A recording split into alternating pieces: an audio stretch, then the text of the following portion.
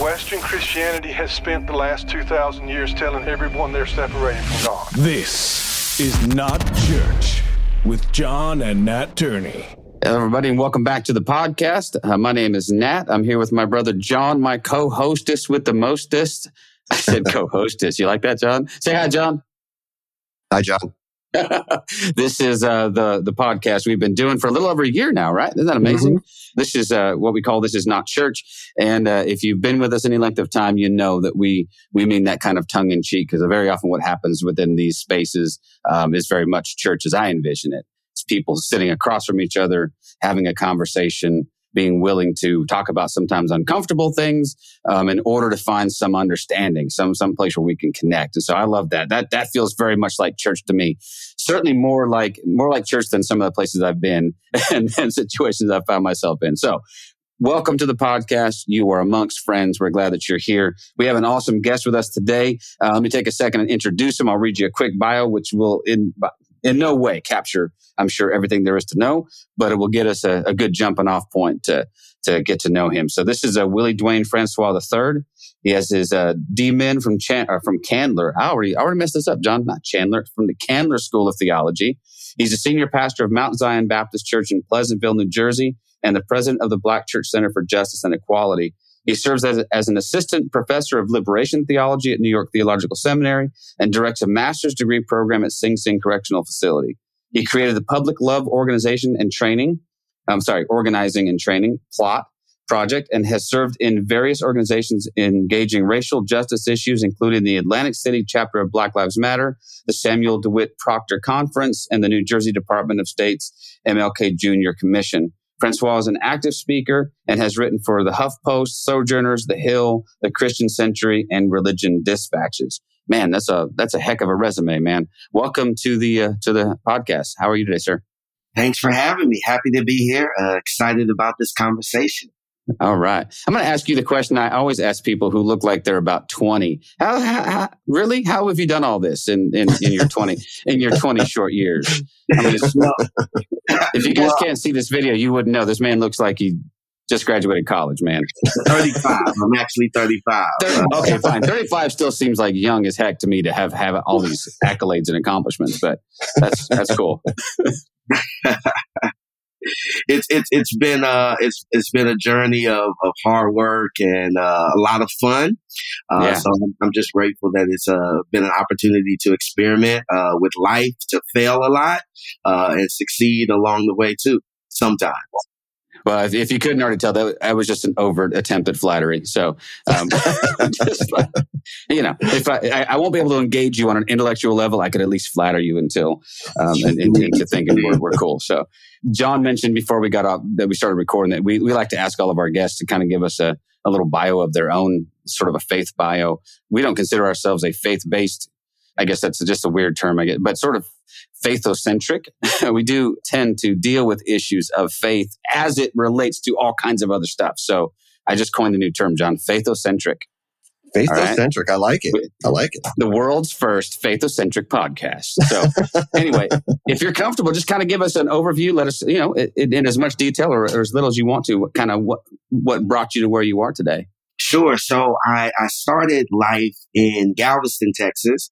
And there, really nurtured by a tight-knit family, single mother, younger sister, and these incredibly present grandparents and an aunt. My mother's sister, my maternal grandparents, and my mother's sister really are like the infrastructure of my faith journey because I spent every weekend from probably the time I was 5 until maybe 16 at my grandparents' house on the weekend, maybe even older than 16. And the rule of the house is if you stay here over the weekend, you have to go to church in the morning, right? And going to church in the 90s meant Sunday school, maybe 2 regular services, some sort of Baptist training unit in the evening, maybe an afternoon service in between the last service and Baptist training unit. So I was nurtured by the faithfulness of my grandparents, the deep spirituality of my grandmother, particularly, who's now in sainted memory. But also this vibrant faith community called First Union Baptist Church of Galveston. And so they were a part of my own formation as a spiritual being or as a human trying to figure out what it means to be a better human. But also they were a collective part of my discernment to go into pastoral ministry. So those are that Galveston experience is foundational for how I came to sort of develop and flex my own spiritual muscles. And then in college, at Morehouse College in Atlanta, Georgia, I become radicalized, in the sense of I think about Jesus in very political ways. I started to think about the ways that you cannot disentangle the spiritual and the political. And so that comes from that Morehouse experience that was, that helped shape Dr. King. A lot of that still lives in that campus, on those classrooms. And so I think those two places were most formative for how I understand faith, how I understand spirituality and humanity to be intimately tied together. But how I understand Jesus to be fundamentally committed to projects of justice and human dignity. Okay, 100 different jumping off points there. So yeah, really, yeah. How to wrangle those? I do find it interesting that in my circles of predominantly white evangelical Christians, it seems like they would very, very much like. And again, I'll paint with broad brushes when it suits me, but I understand I'm painting with a broad brush. But I do see a tendency to want to divorce Jesus from social justice. To want to say, well, no, I'm not a social justice warrior. And they sort of use that as pejorative, right? We're going to put down just a bunch of social justice warriors, as though Jesus was not interested in social justice, simply because he didn't go out and necessarily tilt at windmills. He didn't tilt, he didn't come out and openly critique the Roman Empire, for example. And so they say, well, Jesus isn't interested in that. I don't see it that way. John Dominic Crossan came on the program not too long ago and really schooled us on the nonviolent resistance of Jesus and how he saw him that way. And so talk to us a little bit about Jesus' commitment to social justice, even though it might look different from what we would perceive as an overt commitment to social justice. Yeah. I think about Jesus as an abolitionist, primarily because Jesus' first public sermon is drawn from his ancestral tradition of Isaiah.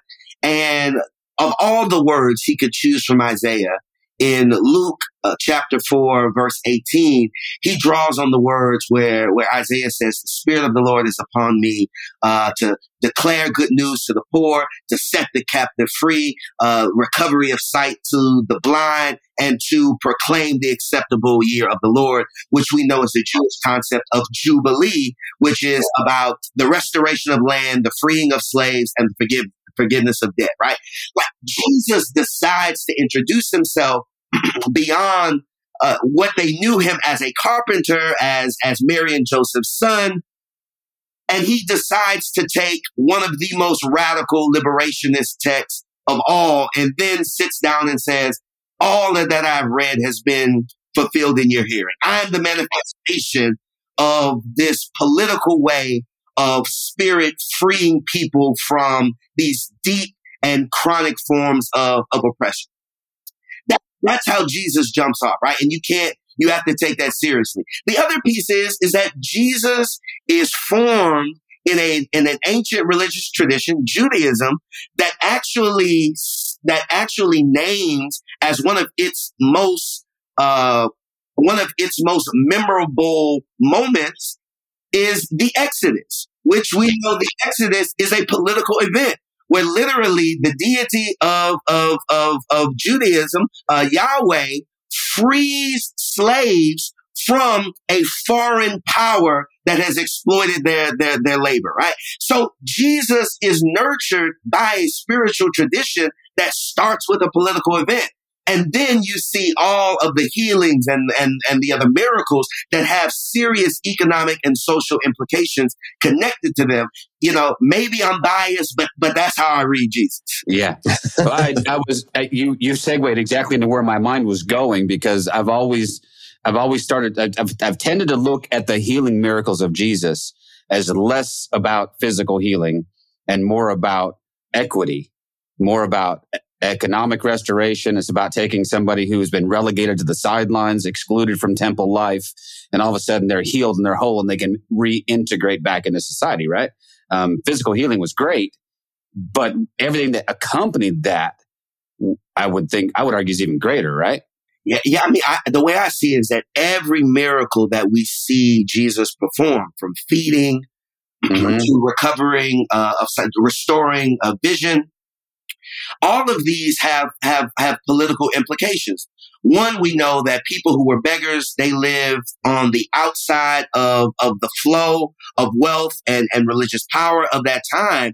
And to have your sight restored, to have your paralysis healed, was now an opportunity for you to re-enter religious life alongside other folk, because there's certain conditions that you could have that would deny you participation in Jewish life, particularly in temple and synagogue life. And so at a base level, the miracles invite people into the flow and belonging of religious community, which we know was connected to power.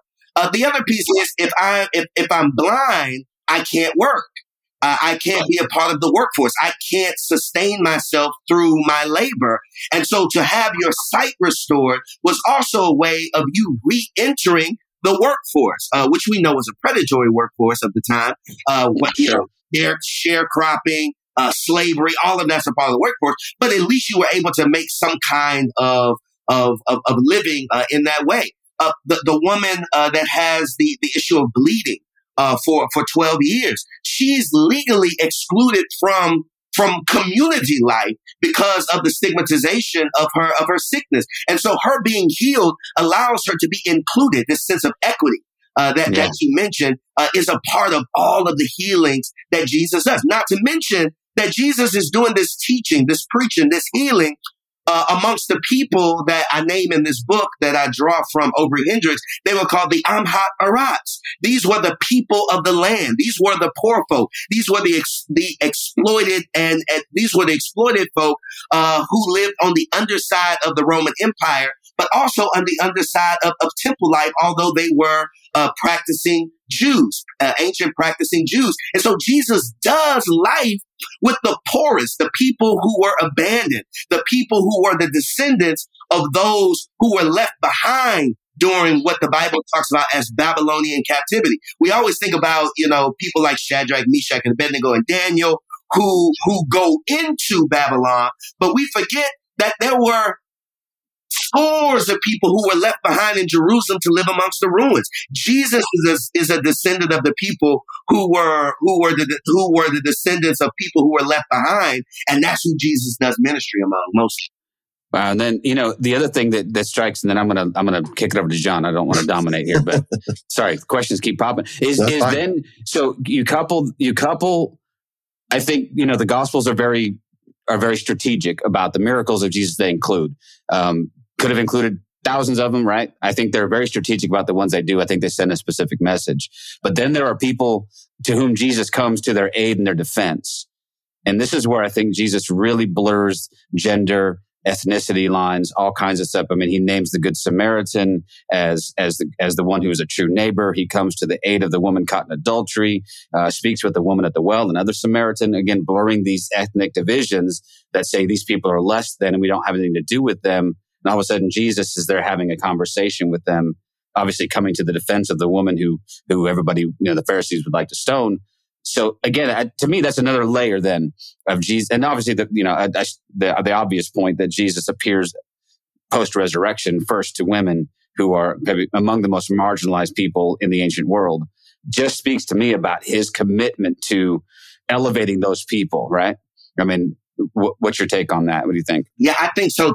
The one moment in the Jesus canon that gives me pause because it doesn't seem to represent the rest of what Jesus gives is actually that Canaanite mother, or Right. As some traditions call the Syrophoenician mother, that Jesus says, no, I came here for the children of Israel. I didn't come here for you. It seems like Jesus is making an ethnic argument that's flawed. But what I love about that moment is that Jesus shows us that he's teachable, because the same woman that he says no to convinces him and Right. then says, I've not seen greater faith than this. Like, so Jesus shows us, you know, in addition to all you name, Jesus also shows us what it means to catch your own blind spots, to make racial and ethnic faux pas and then recover from them, because you actually allow yourself to be teachable in the moment. And you know, that's what I hope Silencing White Noise does. Is that no, we won't be perfect racialized beings. There's no such thing. No, we won't ever get to the place where we're all anti-racist, but we at least allow ourselves to develop a posture of teachability. That we allow ourselves, like Jesus, to make an ethnic racial faux pas and then learn from it and repair it in the moment. Yeah. And I'm sad that we're 16 minutes into this discussion. We have yet to bring up the title. You were the first guy to bring up the title of your book. I'm so sorry. No, it's fine. It usually finds its way into a bio, and I didn't read it. By the way, our guest has written an amazing book called Silencing White Noise. You just heard him reference it. I didn't want it to be out of context. What is that about? So this is Mr. Francois. His new book called Silencing White Noise: 6 Practices to Overcome Our Inaction on Race. And we're going to talk about that, I hope, a great deal. Get into some of the meat of that. But John, I cut you off, and I won't do that again for another 10 minutes. I'll let you go. But well, I was gonna try to move it forward into a more of a connection to the book, which is this idea, like Nat said, that specifically in the white evangelical church, that we try to depoliticize Jesus, make him not somebody who is trying to undermine a political system. And we'll say things like he was the Prince of Peace. He wasn't there to cause any disruption. But like Nat said, this idea of nonviolent resistance is different than this idea of someone being pacifist, right? So, and for anybody who thinks that we don't understand that or don't see how that works, all we got to do is go to Martin Luther King, right? And say, okay, here's another guy. He wasn't a pacifist. He was someone who was speaking out about nonviolent resistance. And what did specifically white America think of him? He was a pariah. He was undermining our faith. He was undermining America. He was undermining everything that made this country what it was or what it is, right? And so for us to look at Jesus and say, he wasn't really that political, but then look at someone like Martin Luther King, who was doing pretty much the same thing with this nonviolent resistance, which is, for those of you who don't understand, is so much different. It's such a different idea than this idea of being pacifist, right? Like just standing down and saying, I'm not gonna fight back. That's not what this is. It's definitely fighting back. It's definitely holding people accountable through a nonviolent resistant force. And it is a force. It was a force to be reckoned with. And how do you see us move? And then as we move into this book, how do you see someone like Martin Luther King, opening up our eyes to racial issues, and helping us? I don't want to say helping us, because like as we look now, right? As we look back at Martin Luther King, specifically white people, we absolutely love to quote Martin Luther King, right? We always grab the same quotes. It seems like every Martin Luther King birthday, every Martin Luther King day, everyone grabs the same quotes. But he was way more radical than the quotes that most white evangelicals used for him, right? Does that make sense? No, it does. One thing is we have time frozen Dr. King at the steps of the Lincoln Memorial in 1963 without fully accounting for how he transformed toward 1968, where, in 67, he says, I feel like I've integrated my people into a burning house. And a Dr. King who's talking about being black and beautiful and talking about black power, right? Or a Dr. King that makes a case around reparations, where he says, when we were emancipated, We were freed to famine. We were freed to desolation. We were freed to death. That is a radical Dr. King that doesn't really find its way into what I have experienced from white evangelicalism's veneration, celebration of Dr. King. And, you know, in my book, I talk about this as a form of colorblind Christianity. It's the type of Christianity that wants to always feign apolitical, a type of Christianity that wants to act as if race does not exist, a type of Christianity that centers whiteness and white people's experiences as normal, as the template for what humanity should be and look like, without ever using the language of race. We all know that we know how to talk about race without talking about race. When we use words like ghetto, words like urban, even words like criminality and crime, that all of these things, welfare, all of these things have racial undertones to the point that we know how, I talk about this in the book, how we know how to talk about race without ever talking about race. And so what's interesting about this colorblind Christianity that we find in white evangelicalism is that even though it feigns apolitical, as we can see, due to recent history, recent turns of events, there's a celebration of the overturning of Roe v. Wade. There's a celebration of the protection of gun rights. There is the celebration of now, you know, religious schools can get public dollars, even if they are segregated.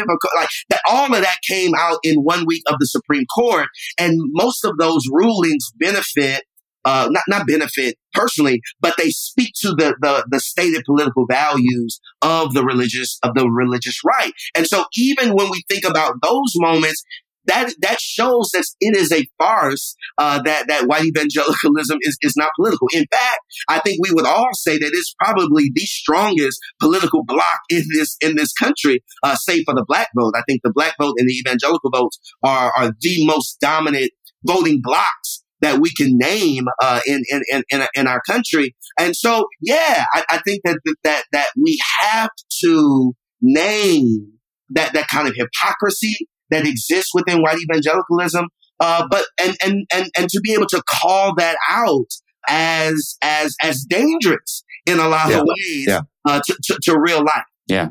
Well, because the ultimate consequence of these rulings will fall disproportionately on black and brown folks. No question. I mean, that's the one thing that I keep hearing. I keep hearing these people parrot this garbage on the radio and stuff, and they're talking about, this is just, overturning of Roe v. Wade.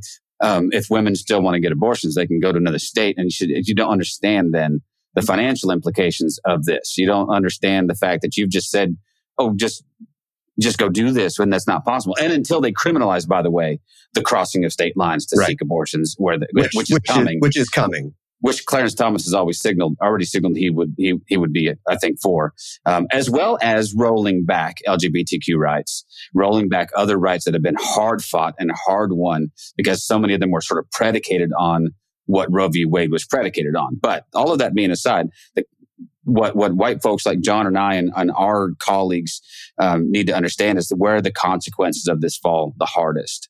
And they fall on the people who are already sort of economically challenged. And they benefit, like you said, this voting bloc of the far right, which is, again, disproportionately white evangelical. So we're all, I don't know, I've had to turn off my Facebook for just because of all of the gloating and all of the people cheering for what they think they've just won, which I don't think they understand. They haven't won anything. But no. I mean, I think that's a great point. One, the question is what does this do to democracy? Because we're actually saying an entire group of people should not have rights. Right. Should not have rights over their body. That is dangerous to democracy.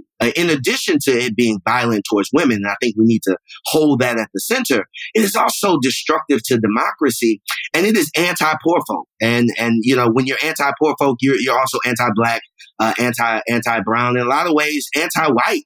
I have I said over and over again that we raise the question of Black Lives Matter, and we know that politically Black lives have meaning in this country that's less than white folk. We know that. But I also ask the question of, do all white lives matter to white people? And I'm not really sure, because so often you have the super rich who are white who are crushing the poorest folk in this country, and many of them are white too. And it is because of this myth of whiteness that the super rich get off the hook. I'll talk about this in the book as well. But we don't talk about how these policies disproportionately impact Black, brown folk, but also how they disproportionately impact poor white folk, particularly poor white girls and women. And this is not a victory for the right the way they think it is, because of what this will do to the economic futures of so many white folk. Well, and then the rich white people, the people in power within the white, whatever you want to call them, have created this myth of whiteness, right? So that by creating this myth of whiteness and whiteness being the normative, that gives these poor white people some kind of what they perceive as power, which they have completely bought into this, right? So what they can see and what they can look at is like, they basically can say, well, yeah, I'm poor. I have a hard time, but at least I'm not them. Right? Yeah. And they feel like their rich, white, whatever will somehow pull them out of their poverty, pull them out of their need for help because they're white.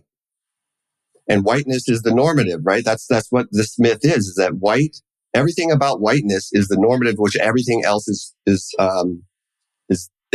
compared to.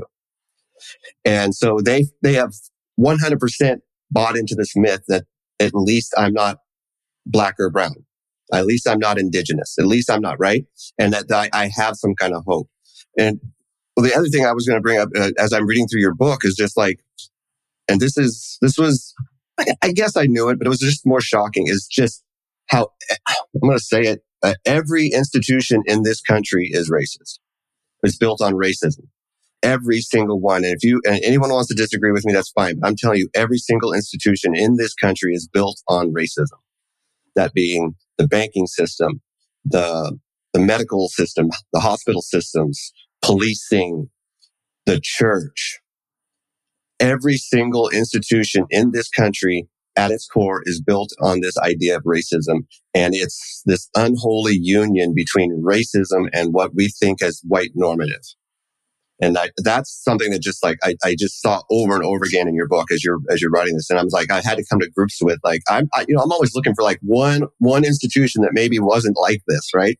And sadly, there just isn't one. There just isn't, not in this country. Yeah. I mean, just speaking to the book again, there's this section in the chapter where I talk about this political construction of whiteness. It is framed and traced all throughout our Constitution, where our Constitution makes claims about what it means to be white while making claims about what it means to be a citizen. And to be honest, I can't think of an anti-racist American institution.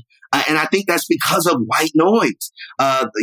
These ideas, these practices, the way we talk, that protect, defend, and lengthen the life of white supremacy, that we just have to contend with. Like, all of our institutions do this. And the fact of the matter is you don't have to be white to perpetuate white supremacy. I think that is a part of the myth, is that I'm very clear. White people are not the problem. Because white people are people, therefore they have inherent dignity created in the image of God. People are not the problem. It's the idea, it's the way these ideas use us. It's the way white supremacy shapes and forms all of us, because you can find anti-Black, anti-brown, anti-indigenous sentiment in every community, right? That's the work that we have to repair. We have to repair the ways that racism lives in our institutions, no doubt, but also how racism lives in our bodies, in our minds, regardless of how we identify racially. Well, yeah, the example that that was told to me was not all police officers are racist, but they work in an institution that is formed and originating in a racist setting, and it has never acknowledged its racist history. So then you move forward to George Floyd, right, where you see George Floyd being murdered by a cop, and a cop of color, not black, but he's a police officer of color, standing idly by because he has bought into the system that his first and foremost thing to do is to protect the other officer. Protect the blue. Right. Over the life of the person on the ground screaming for his mother, saying he can't breathe, and he's standing there, arms crossed, looking the other way. And you can't tell me that that institution isn't based in racism, even when you have police officers who are of color, but they are built into a system that at its core is racist. There's no way around acknowledging the fact that racism impacts all of us. It makes some of us victims. It makes some of us supposed victors. But racism does, and I just want to overstate this, that racism does inhabit Black, brown, indigenous bodies too. That's real. We're soaking in it, right? Like, let's say we're a fish. White supremacy is the water that we all live in. Whiteness is the water we all live in, and we don't escape it unless we're actively working against it. And that works for all communities, not just white communities. But to your point about the police, we should never forget that policing starts in this country in Boston as a way of patrolling and controlling white folk, white immigrants who were said to be on the verge of destroying white property. That let's not forget that Irish folk were not always white in this country. And the police in Boston were created to control white immigrants who were racialized as other than white, because the idea of universal whiteness didn't exist in the 1820s. That's a development of the 20th century, of the late 19th, early 20th century. It just doesn't exist in the way that we think it does. And we shouldn't forget that Europe colonized itself internally along the lines of race before it ever colonized Africa along the lines of race. So even what we understand as white in this country has not always been white in this country. And so police in the North start as a way of protecting property from people who we would consider white, but were not yet considered white. And then policing in the South, particularly places like Charleston and New Orleans, the police force starts as the slave patrol system. So you have police that are created in the North to protect property from poor white folk who were not considered white. And then you have policing in the South that was to protect property, also known as Black people, from escaping, from reading, from gathering, from creating community. And then police force in the Midwest starts as patrol of Native American communities, indigenous communities. So policing in every sector of this country was created along the lines of race, not necessarily all anti-Black, but definitely along the lines of race and also anti-poor. Right. And then you have that, obviously Jim Crow kind of era laws and all this other stuff. But what's interesting to me about everything you just said, let me bring it back to a theological point then, because it seems to me, and I've made this point before with my congregation and stuff, that that when Jesus critiques anything, he doesn't critique individuals, he critiques systems, right? So when he calls out the Pharisees for their unjust treatment of the poor, for their commitment to themselves he's not calling out Jeff the Pharisee. He's not calling out, to me, it's obvious that he's approaching this from hey, this is a systemic problem.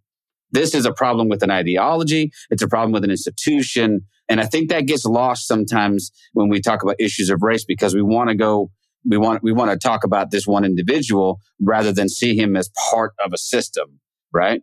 And so I just think that's an interesting distinction to make, that when we talk about this, that all these people we speak of are human beings, as you said, that they are image bearers, they have dignity, but they are, a lot of them, immersed in systems that are inherently racist, and they've got to reckon with that, right? At least I think so. No, I think you're right. So a part of the playbook of whiteness is to convince us that racism is only individual. To convince us that the systemic and the structural aren't existing. And what does that do? That protects the system and the structure, right? If we only spend our time looking for tiki torch bearers, people who are marching in Charlottesville saying, the down with the Jews will not replace us. Right. If you only think about racism as a U.S. president who calls black nations S-hole nations, right? If we only think about racism in the individual terms, then we give a pass to the structural ways that racism continues to impact us on a structural level, on how I get loans, how college admissions work, how hiring happens, how schools are funded, right? If we don't think about how our prisons are built and how the projection around the prison boom is connected to race and reading levels, right? If we don't have that structural analysis and we're only looking for individualized forms of racism, then we'll never be able to abolish and eradicate the system. If you read throughout the book, you can also see that we actually don't need white people for white supremacy to be alive anymore, because it is so baked into the structure, the logic, the language, the grammar of this nation, that we don't need individual white people for us to be racist. Let me say this last thing. And part of the dilemma is, and I trace this in the book. There's a book called Divided by Faith, and I draw this from the book, cite this in the book, in Silencing White Noise, from Divided by Faith. And so the authors of Divided by Faith say that white evangelicalism is not able to see racism for what it really is, because it has this cultural toolkit that consists of three things. One, they call free will individualism, which means everybody is responsible for their own decisions. Therefore, we judge people based on individual decision, right? And your life is a result of what you do with your life, right? In free will individualism. Then what the authors call relationalism. It says that white evangelicals also say, if you're in the right relationship, then there's certain things you won't do, right? The right relationship will shape how you use your free will. And the reason why black people go to jail at disproportionate rates is because they're surrounded by the wrong people. They're lazy. They have character issues, right? It's that what I talk about in one of the chapters, this sort of cultural identity, this cultural way of being colorblind racist, is that we say, oh no, it's in the culture of blackness that they make these decisions. They don't have a strong work ethic. They're predisposed to criminal activity, right? And it's all because of bad relationships. And then the third piece they say in that book is, we don't see structures. Everything is anti-structural. There are no systems and structures that shape how people function and move and act. And so these authors say that there's something in evangelicalism itself that only sees the individual, that does not believe in systems and structures that are harming people unless it harms them. Particularly one example of that would be how we talk about affirmative action, right? That is a system that disproportionately discriminates against white men, particularly, right? But only seeing the individual as the director of one's life. naming bad relationships and bad cultural habits as really the problem, and just this refusal to see how systems and structures work. That they studied 2,000 evangelicals, and those were the themes that arose. Well, I don't know how familiar you are with Rene Girard, but as soon as you started talking about this, I started thinking about Girard, because his work on mimetic theory would say that all of that's bullshit. Like there's no such thing as pure autonomy and pure free will. That we're all influenced by myriads. I mean, anyway, all kinds of things that come into play that factor into, but it is an easy. And then the other part of Girard that struck me is that he was the one who speaks a lot about scapegoats. And so when you do have an individual who pops up and who is obviously racist and who obviously does something horrible that we can all agree on, across party lines, okay, that was bad. We can punish that guy, make an example of him, and then feel like we did something about racism without actually digging into the uncomfortable things that would challenge structures, that would challenge things that are more deeply held. And so it acts as like a sort of an ameliorative effect, to go, well, okay, we fixed racism because we put that one guy in jail, right? Hey, we finally put a bad cop in jail. Right. Derek Chauvin was finally a police officer, was finally held accountable. The system worked. Right? Yeah. The system worked. Is racism solved? We can all go to bed tonight and sleep well.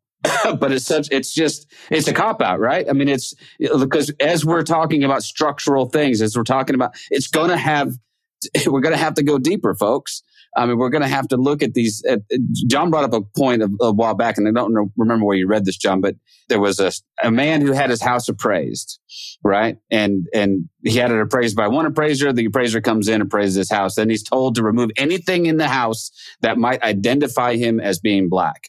And so he goes through and takes down family pictures, and he takes down certain, things that he thought might give a clue. And all of a sudden, the appraisal comes back like $15,000 higher, or 20.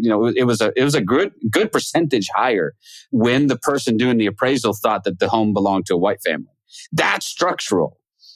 That's something that you're going to have to weed out and reckon with, because it's going to be, it's going to be sort of subconscious. The person doing it's probably not overtly racist, but like you said, I like the term you used. That white normative thing is so baked in.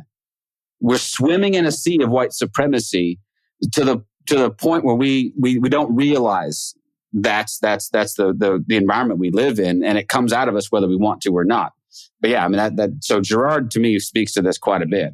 But it reminds me of the story that you have in the book, and it speaks to upstream and downstream work, right? So it's the story of this baby comes floating down the river, and someone goes in and pulls out the baby and saves the baby. But the next day, 2 babies are coming down. So they go out and they save the 2, and the next day more and more and more. Finally, someone says, hey, why don't we go upstream and find out why all these babies are coming down the river? Right. As opposed to just keep pulling them out of the river. Why don't we find out what the major problem is? And it seems like that's exactly, we want to fix these little issues so we can have our victories. So we can say, see, I'm not racist. Right. Because I helped do this. And so then, but we're not willing to do the work to look at ourselves and see what kind of microaggressions we use on a daily basis that we don't even know is happening, right? And so in a lot of ways, and Nat's mentioned this before, a lot of ways, it's a lot easier to deal with people who have a white hood over their head because when you walk up, you know exactly what you're expecting there.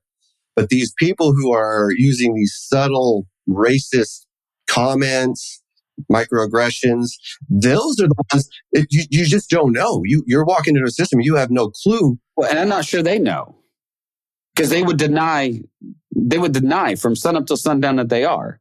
And so they haven't even reckoned with the racism that they themselves are exuding, because they won't recognize it in themselves. They're so they don't see it, right?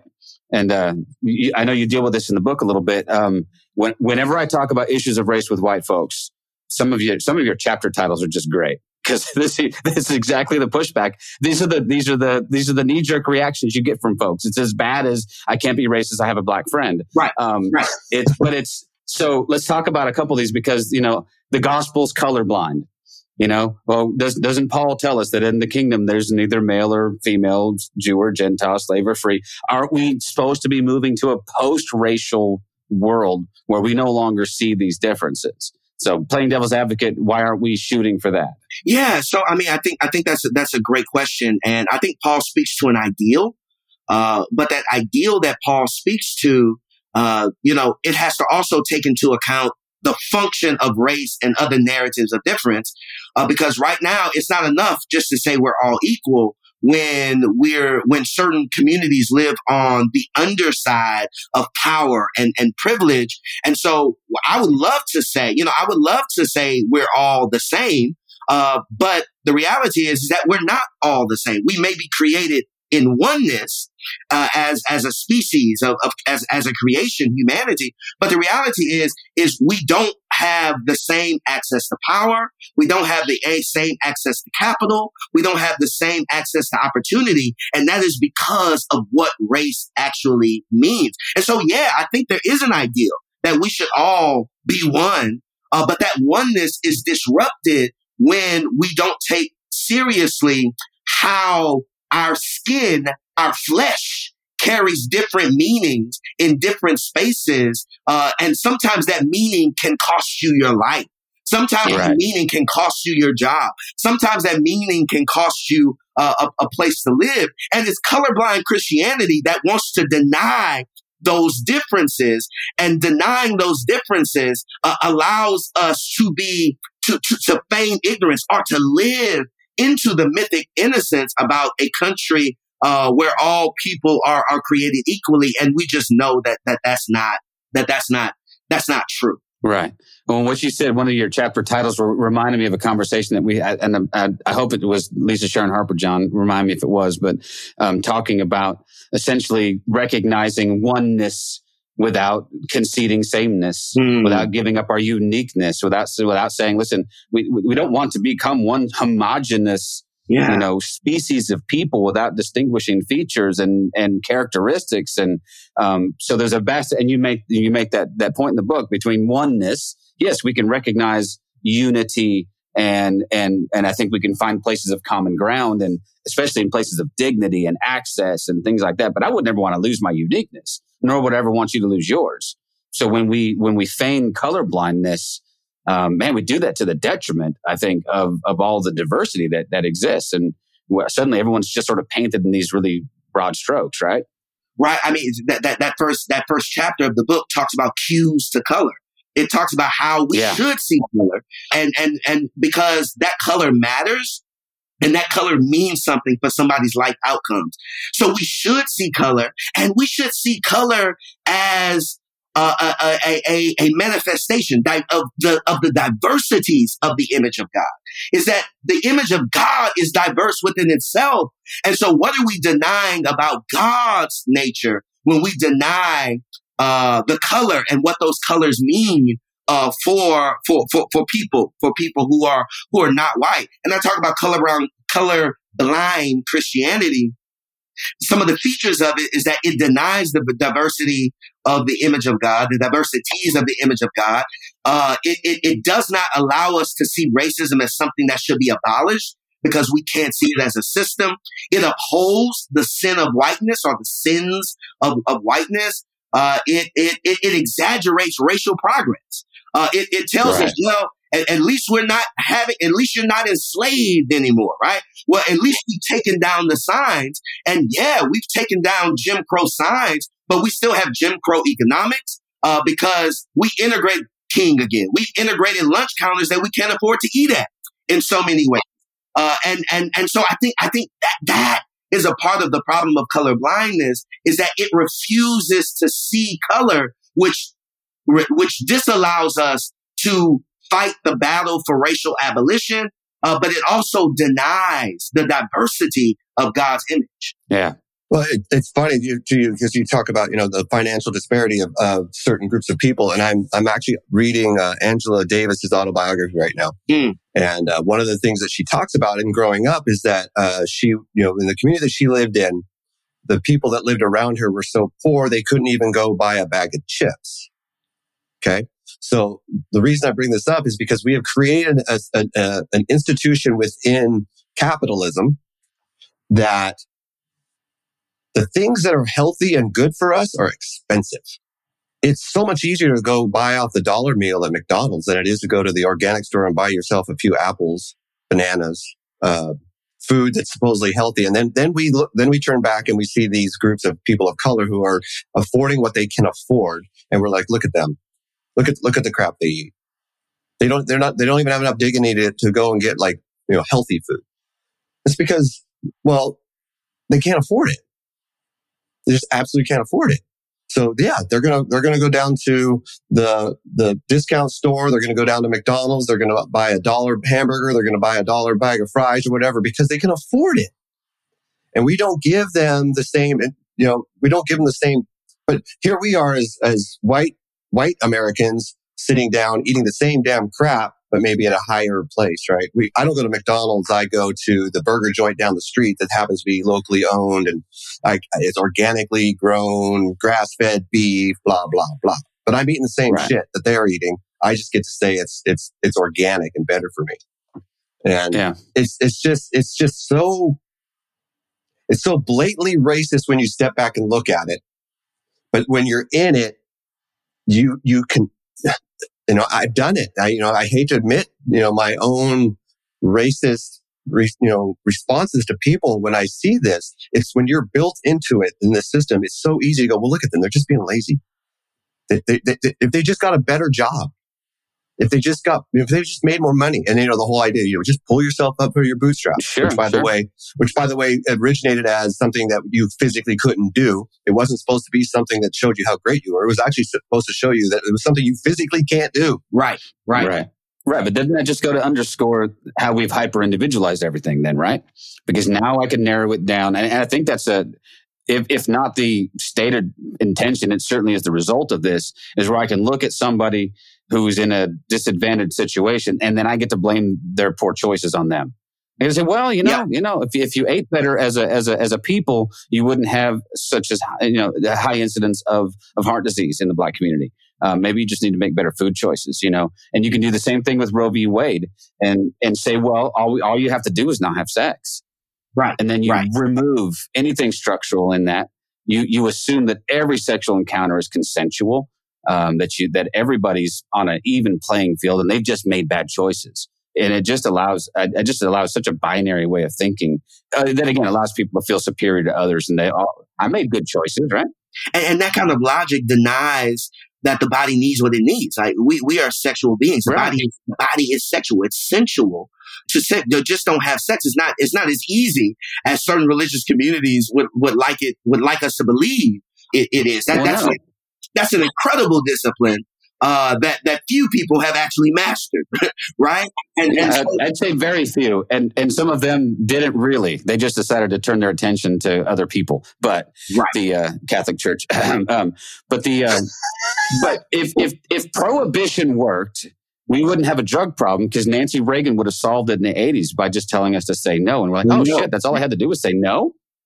Oh, well, dang, drug problem solved. Well, then the sex problem solved too. Just say no, ladies. Just say no, men. just stop having the sex, and you won't have an issue. It's such an infantilized view of people, right? Where basically you can treat them all like children. Just give them, guardrails to live by, and suddenly everything's going to be solved. And there's just no reality in any of it. But the other part of your book, man, I could go on and on about your book. So good, by the way. Oh, thanks. The other title I liked so much was that I'm having a conversation with one of my best friends and my associate pastor just this Sunday. So we're sitting around before church, and we're going through a new series. And one of the weeks we're going to talk about is we're calling it Uncomfortable, and it's just, dear church, start learning how to deal with uncomfortable subjects. Let's stop shying away from things that make us go, ooh. And we got onto this topic of race quite a bit. And one of the things that we hear quite a bit whenever we talk about this with any white folks in particular, and I'm thinking of friends in particular. So if you're listening, I'm talking about you, is when I talk about privilege ever, what do I get? Man, I've worked for everything I've got. Nothing was handed to me. I've had it hard. I didn't have any privilege to which you would say in your book, what? Well, I would say a couple of things. One is when we talk about set you up. I'm now. when we talk about privilege, we're also talking about what W.E.B. Du Bois called a psychological wage. There's a certain way of thinking about oneself and about the world that non-white people just don't have access to. There's not a day that I get to not think about my skin color when I walk down the street. There's not a day that I'm not in a vehicle and I don't, fear that blue lights are going to stop me and that could be the end of my life. That is a kind of psychological privilege, a psychological wage, as Du Bois would say. The wages of whiteness is that I get to, I think John said this earlier, that I get to say, well, at least I'm not that. At least I'm not black. At least I'm not an immigrant. At least I'm not this. That is a wage. That's a privilege that our white sisters and brothers have. White privilege also means that I'm seated a particular, it is assumed that I worked for everything I have. And, I went to Harvard. And I can't imagine how many of my white friends, I call them friends, how many of my white friends would say, well, that's an affirmative action case there, right? Certainly, as a white man, you probably don't have to verify your credentials in certain ways. That's a type of social privilege. And when we talk about white privilege, we're not talking about whether or not you worked hard. But we're talking about the way that the system actually offers you merits and the way it demerits, right? The way it closes off opportunities for Black, brown, indigenous folk, Asian folks, simply because they are not white. So when we talk about this, we're not trying to deny the fact that white folk have had it hard. In the book, I actually say it very clear. White folk in this country have been oppressed just as long as Black people have been oppressed. Let's not forget that the majority of Americans and colonialists did not own slaves. In fact, they were exploited labor. And I think that is the point, is that when we can get white folk to realize that they do have privilege, but also to realize that they have been demerited in so many ways, that most white people don't have $400 in savings if an emergency comes up. We saw during the pandemic that we had these long food lines of white folk because of that. But that does not take away the fact that Black wages tend to be lower. There's a racial wealth gap that is large. There's 246 years of unpaid slave labor that this country has not repaired yet.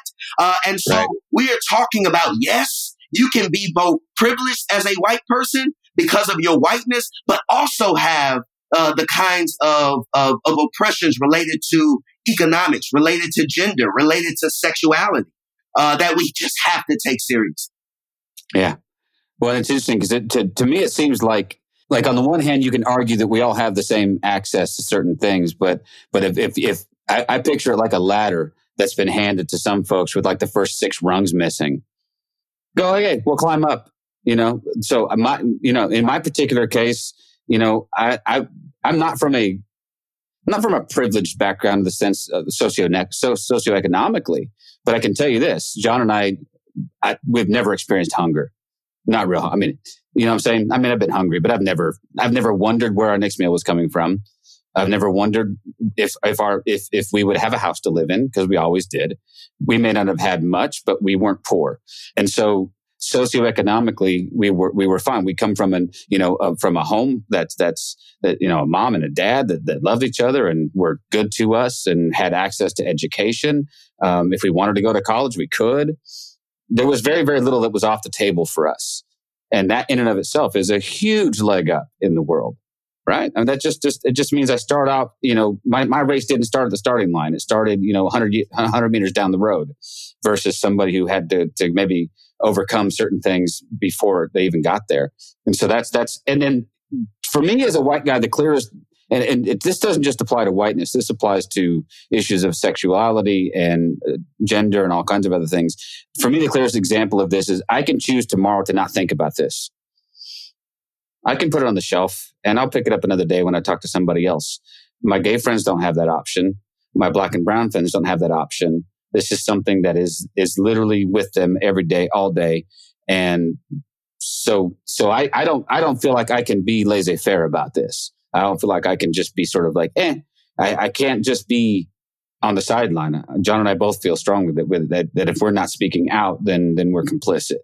And so we feel like we need to, at the very least, be providing platforms to folks like you who are saying stuff that needs to be said. So for that, we appreciate you coming, man. I was on a panel with a senior white pastor, evangelical, and I was talking about white privilege, and he said, "No, Willie, what you're referring to are white blessings."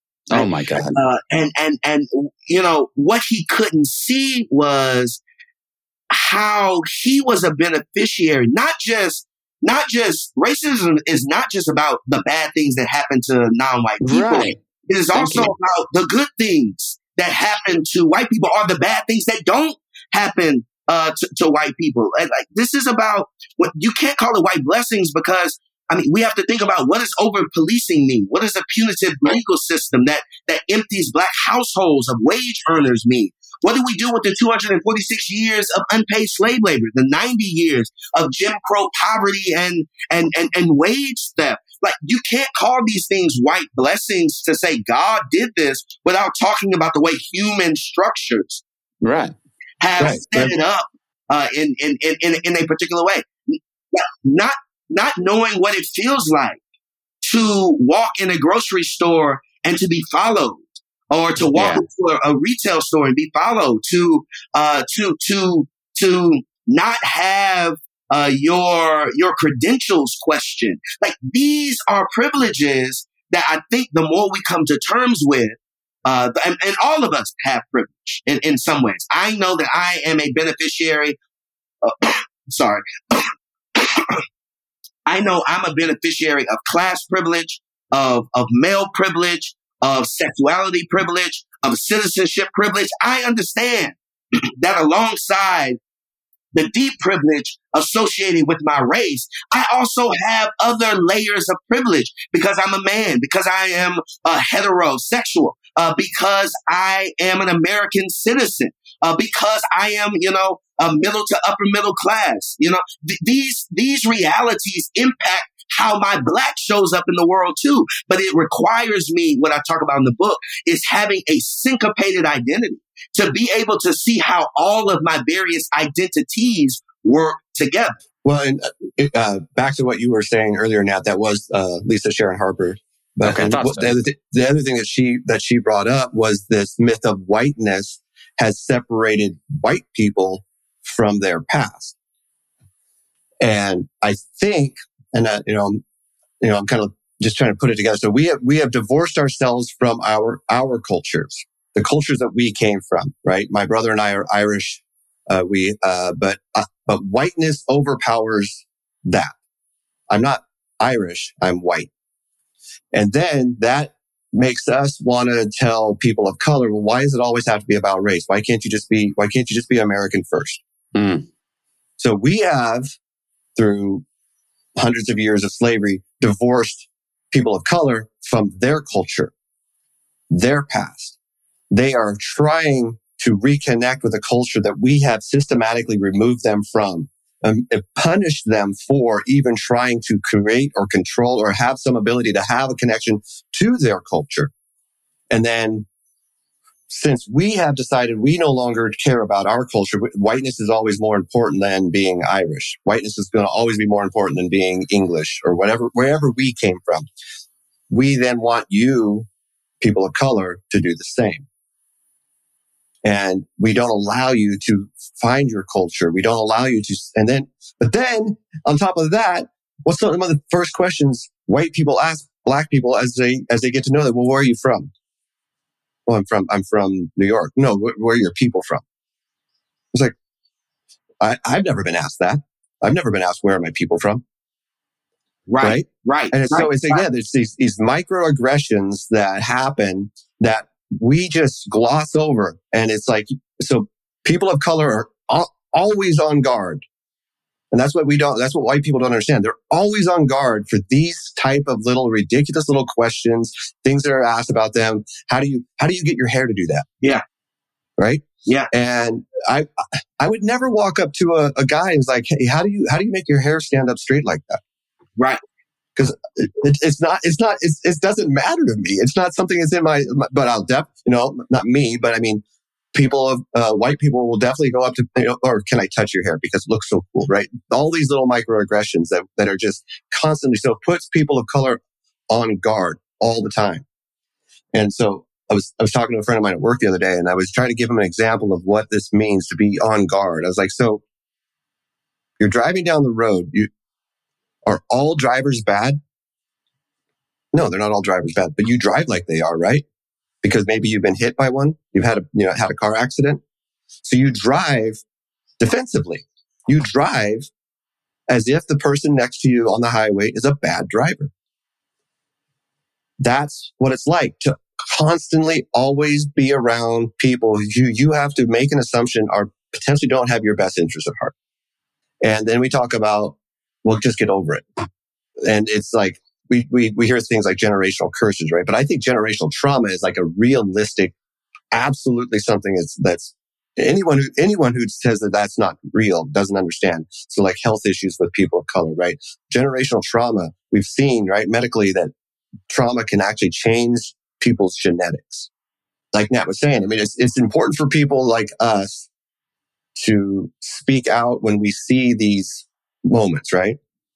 Yeah, I agree. No, I mean, I think that is so appropriate, particularly to your point about the microaggressions. I spent some time in the book drafting a chart of, what are some microaggressions? What are the major classes of microaggressions? How do they show up? And what do they mean theologically? What am I actually saying spiritually when I'm practicing microaggressions? Because at some point, and I think this is important because just because a thought is private doesn't mean I'm unaccountable to it or I shouldn't be accountable for it, right? Just because I had a thought to grab my purse or roll up my window when Black youth pass by or a Latinx youth passes by, just because it happened up here doesn't mean that they didn't feel the offense or feel the hurt, because there's nothing minor or micro or small about microaggressions, right? They are painful. They are dangerous. But in this book, I also offer some ways that we can respond to them, how we can correct them in the moment, because we do get those questions of, oh, how do you get your hair to do that? Touching people's hair. Question. I mean, even white families being sat down first at a restaurant, being seated first at a restaurant. Somebody saying, "Oh, you are so articulate." Oh wow! Why does that surprise you? That I know how to put sentences together. I think like these are the ways, the individual ways that we extend the life of racism, and we don't think we're doing it. Like those are most microaggressions are really unconscious. We don't know where this is why I try to say in the book is that actually being able to say that I am racist does not mean I'm a bad person.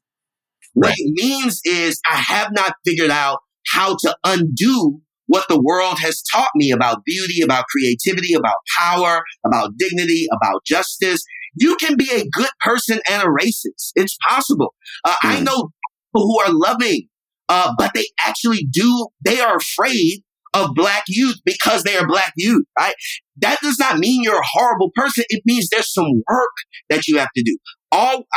White people are not inherently racist. It is something we inherit. All of us inherited, and we have to do the work of divesting of those things in us that tell us who's valuable, who's feared, who's lovable, who's deserving, who is in, who's out. We have to consciously do that work. And it's hard to do that when you can only say, I don't want to be a racist because I don't want people to think badly about me. It's not about people thinking badly about you. This is about how do we co-create a community, a society where we can coexist. Right. Yeah. No, and the worst thing we can do, one of the things that has bothered me so much is people like me who maybe have a pulpit and have a church or whatever, our unwillingness to talk about this stuff openly just leads to a culture where we think, and I think we're on some level, we're just convinced if we just pretend it doesn't exist, it might not actually exist. And one of the conversations that my friend and I had just this weekend was a family of theirs, a family friend of his, they're having this discussion and they're just convinced there's no such thing as racism because they haven't seen it. Yeah. And so because it has not affected them directly, because they live in some kind of insulated little bubble where somehow they either don't see it or maybe it doesn't exist in their circle of 4 friends, that then they project that onto the world and say, well, then we're making something out of nothing. There's nothing to see here. And so until we can see, past that and actually start to give value to other people's experiences, I think we're going to miss it. And that's what, so I would challenge anybody who's listening, if you're part of a church, if you're even the pastor of a church or whatever, man, these are conversations that need to happen. I think they need to happen, especially inside of the church. And I really wish the church would stop shying away from this. Because if there's ever a place where we should be able to transcend some of this stuff, I would think the church is best equipped, at least ideally, right? I don't think in practice we've ever done that, but to our detriment, and to our discredit, we haven't. Man, I tell you what, and actually, as we're talking right now, I'm considering. I think we may just talk about this book in church here shortly. I think we need to have a little small group study about it because.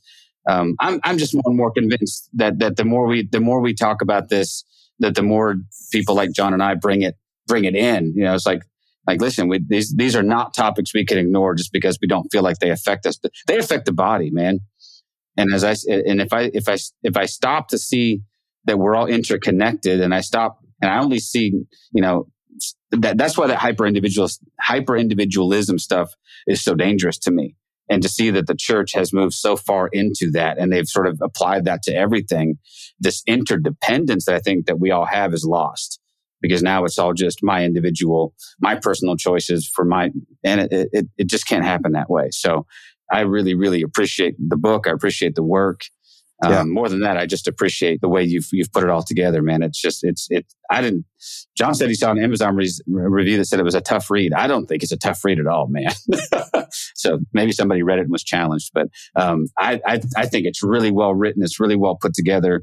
I think the concepts are put out in such a way that I think they just demand attention. So I love that, man. Well, thank you. I'm excited about what it will do in the world and how it will make our churches look more like Jesus.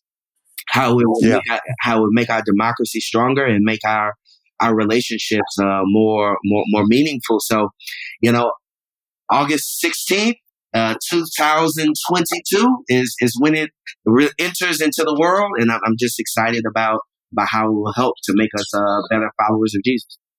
Hey, man, guys, August 16th. That's not far. So we'll make sure that this is out by then, or probably try to coordinate that to come out when your book drops. But man, get out, get it, buy it, send it up to number 1, man. It deserves it. So appreciate that. I appreciate it. All right. We really thank you for coming on. We really do appreciate it. Thanks for having me. Thank you for listening to This Is Not Church. Be sure to rate and review the podcast on your platform of choice. If you would like to partner with us, visit patreon.com/thisisnotchurch, where you will receive exclusive content such as early access to episodes, videos of upcoming episodes, and live Q&A sessions. Be sure to check out our Facebook group or follow us on Twitter and Instagram. All the links are in the show notes. We'll be back soon with another episode.